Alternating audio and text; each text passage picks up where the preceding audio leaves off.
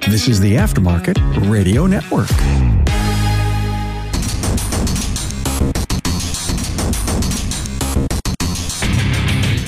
Welcome, everyone, to yet another episode of Diagnosing the Aftermarket, A to Z. I'm Matt Fonslow, and today I want to talk about Bill Hader. That's right, Bill Hader. But first, let's get a word from our sponsor, Napa Auto Tech Training. Napa Auto Tech offers 3-hour virtual technical classes that can be accessed from the comfort of your home. To find out what courses are available, go to napaautotech.com and click on the Napa Auto Tech class calendar link. Another episode for you, or maybe hiya, depending on what you think of this.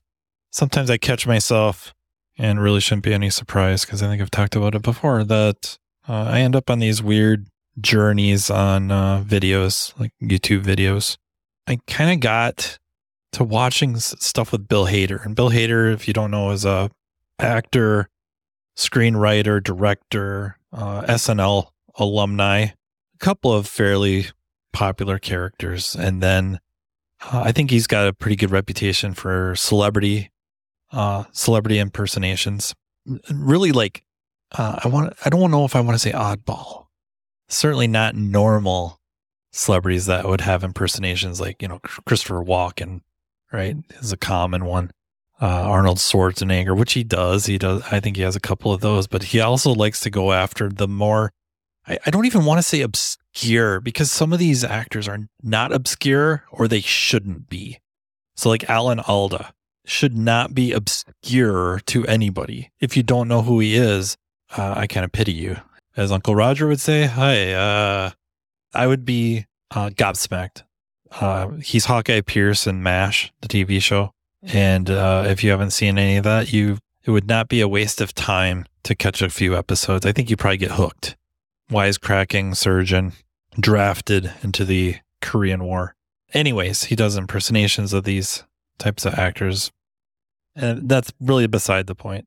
The reason I'm recording an episode about it is because I noticed a trend through these interviews. And they could be the interviews on like the late shows with all the different type of hosts.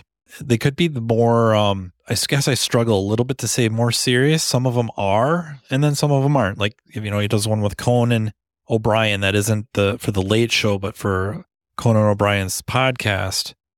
It's still funny, but it's also a lot more like Howard Stern, where there's some very serious stuff being discussed seriously.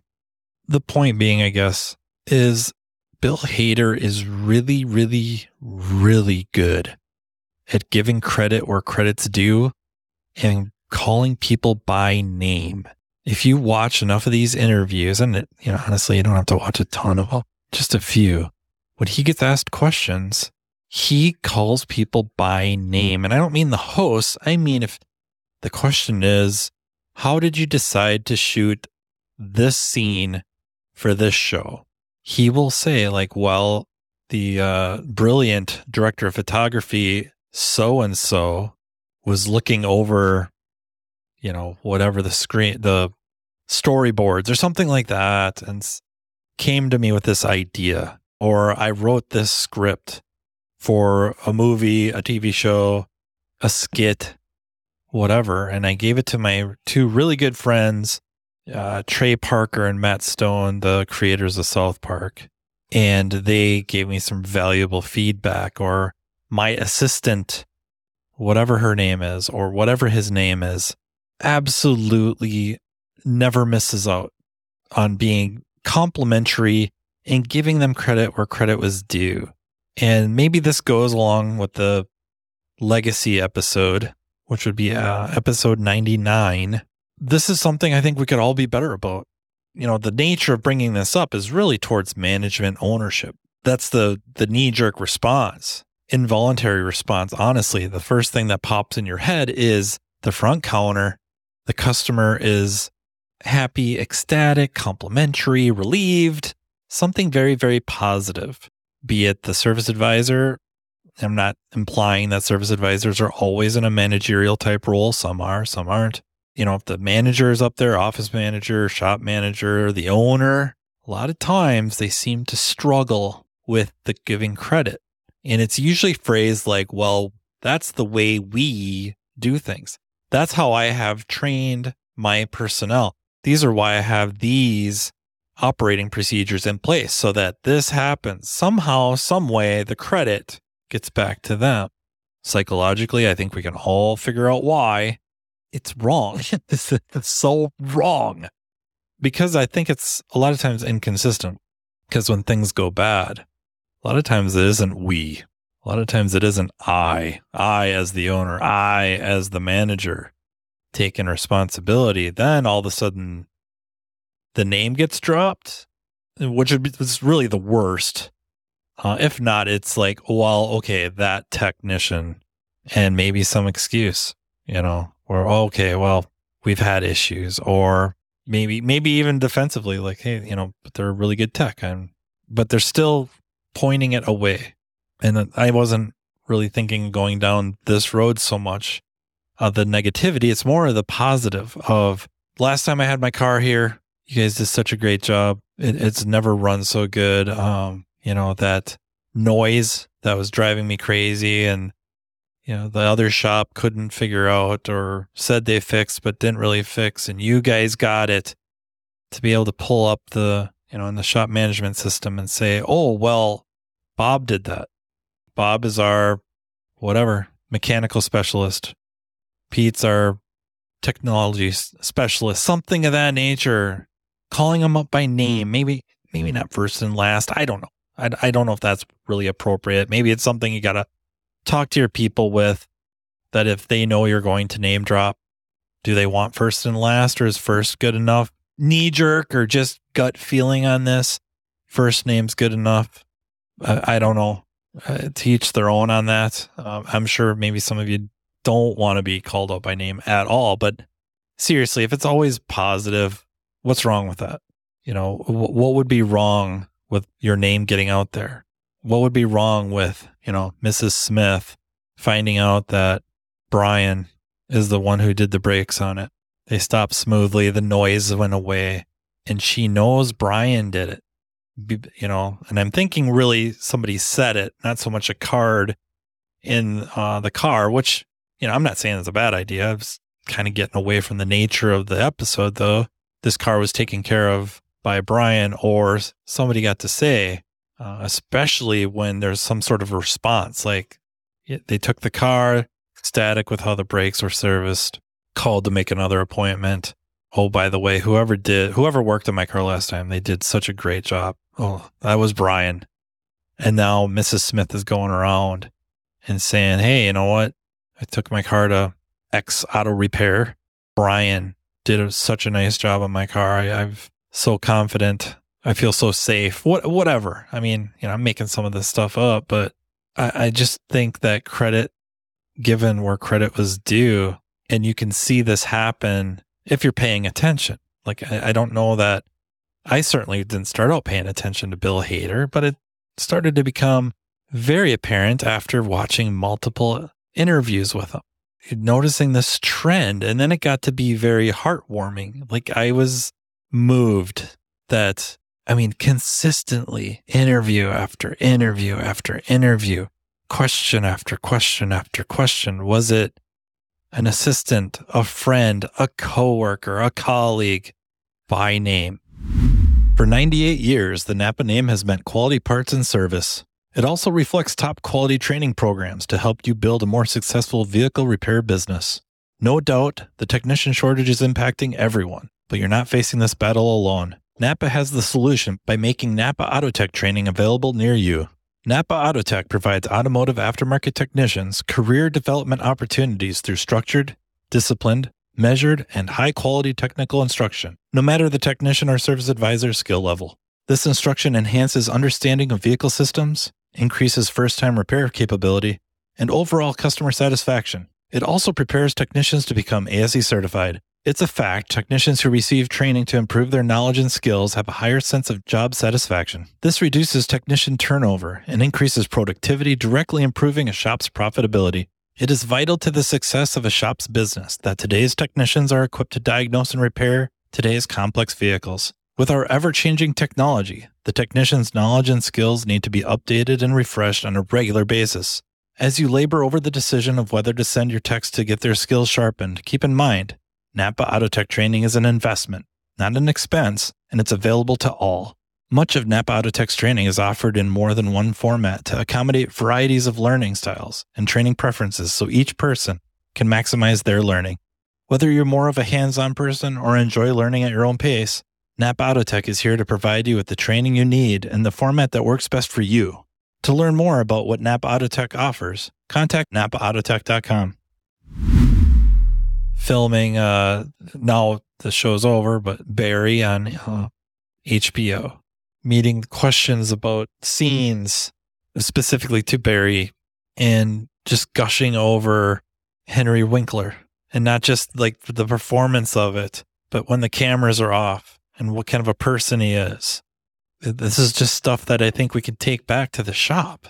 And from technician standpoint, we're not necessarily working with clients, but if we are, test driving with them, picking them up, dropping a car off, or out and about, you're just out to lunch, standing in line, waiting for your whatever you're going to eat. And somebody recognizes you, recognizes the name of the shop on your patch or coat or whatever, and feels that you're approachable enough to come up and say, A, you're approachable enough, and B, how they felt about their last interaction was positive enough. They felt the need or desire to come up and say something. That should be humbling. That should kind of hit you in the feels a little bit. People don't like paying to get their car fixed. They really don't. But this person did, and they're so happy they felt a strong desire to walk up to you and say, hey, you guys did such a great job on my vehicle. And it gives you the opportunity to talk up your boss, the shop owner, the manager, the service advisor, whatever it may be. Like, well, it helps to work in a shop like, whoever your boss's name is, John, gives us all the tools we need. Or, I had just gotten back from a training that John sent me to. It was really good timing. The service advisor found really good parts for that day, had them there waiting for me. It was such a pleasure working on your vehicle because the machine, the people as part of the machine, the cogs in the wheel worked so well. That stuff gets around. And not just the names, like the names get around, and that I think that's important, but also just that positivity, that I think humility, people recognize that. Of course, honesty, and maybe a touch of modesty, just sharing that spotlight, if you will. Or better yet, even taking that spotlight and pointing at somebody else, especially maybe when they come over and they're just thinking like, the mechanic that worked on my car, was it you? Because, wow, you don't know how stressed out we were about this. Was it you? Okay, well, if you see so-and-so, would you say something? And then being able to speak highly of them. Talk about a snowball effect. A lot of times when we talk about snowball, we talk about, oh man, this thing's snowballing bad. Well, snowballs work out positive too. They work out really well too. That you can get a lot of good things snowballing.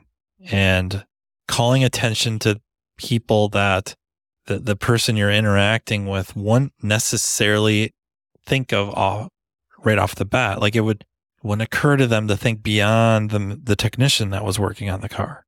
That the service advisor played a big role, that the manager played a role, that the owner plays a role in providing this work environment. I think the returns on the shop and you for being that way is exponential.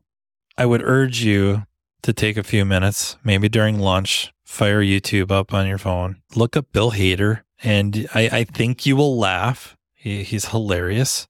Listen for the name dropping. And it's not necessarily name dropping big names. And if he does, I don't think it's the intent to be name dropping, oh, I know these people. It's that they had a role legitimately in whatever success, however minor or major, whatever short-term or long-term success we're talking about here. Gosh darn it, I think we have a lot to learn from Bill Hader. So I hope you see where I'm going with that and enjoyed it.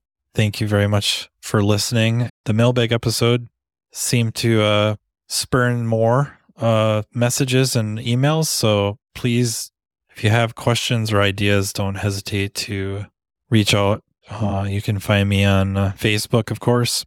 You can email me at mattfonslopodcast@gmail.com. I do try to respond to every email. So the mailbag episode, the responses, while I didn't read the emails back to you, that even the ones I responded with, I did respond to each one of those, and I try to respond to everything. So yeah, any questions I can try to answer, or better yet, I might be better at finding people, the right people to answer such questions. So I might be able to point you in the right direction by talking to the real experts.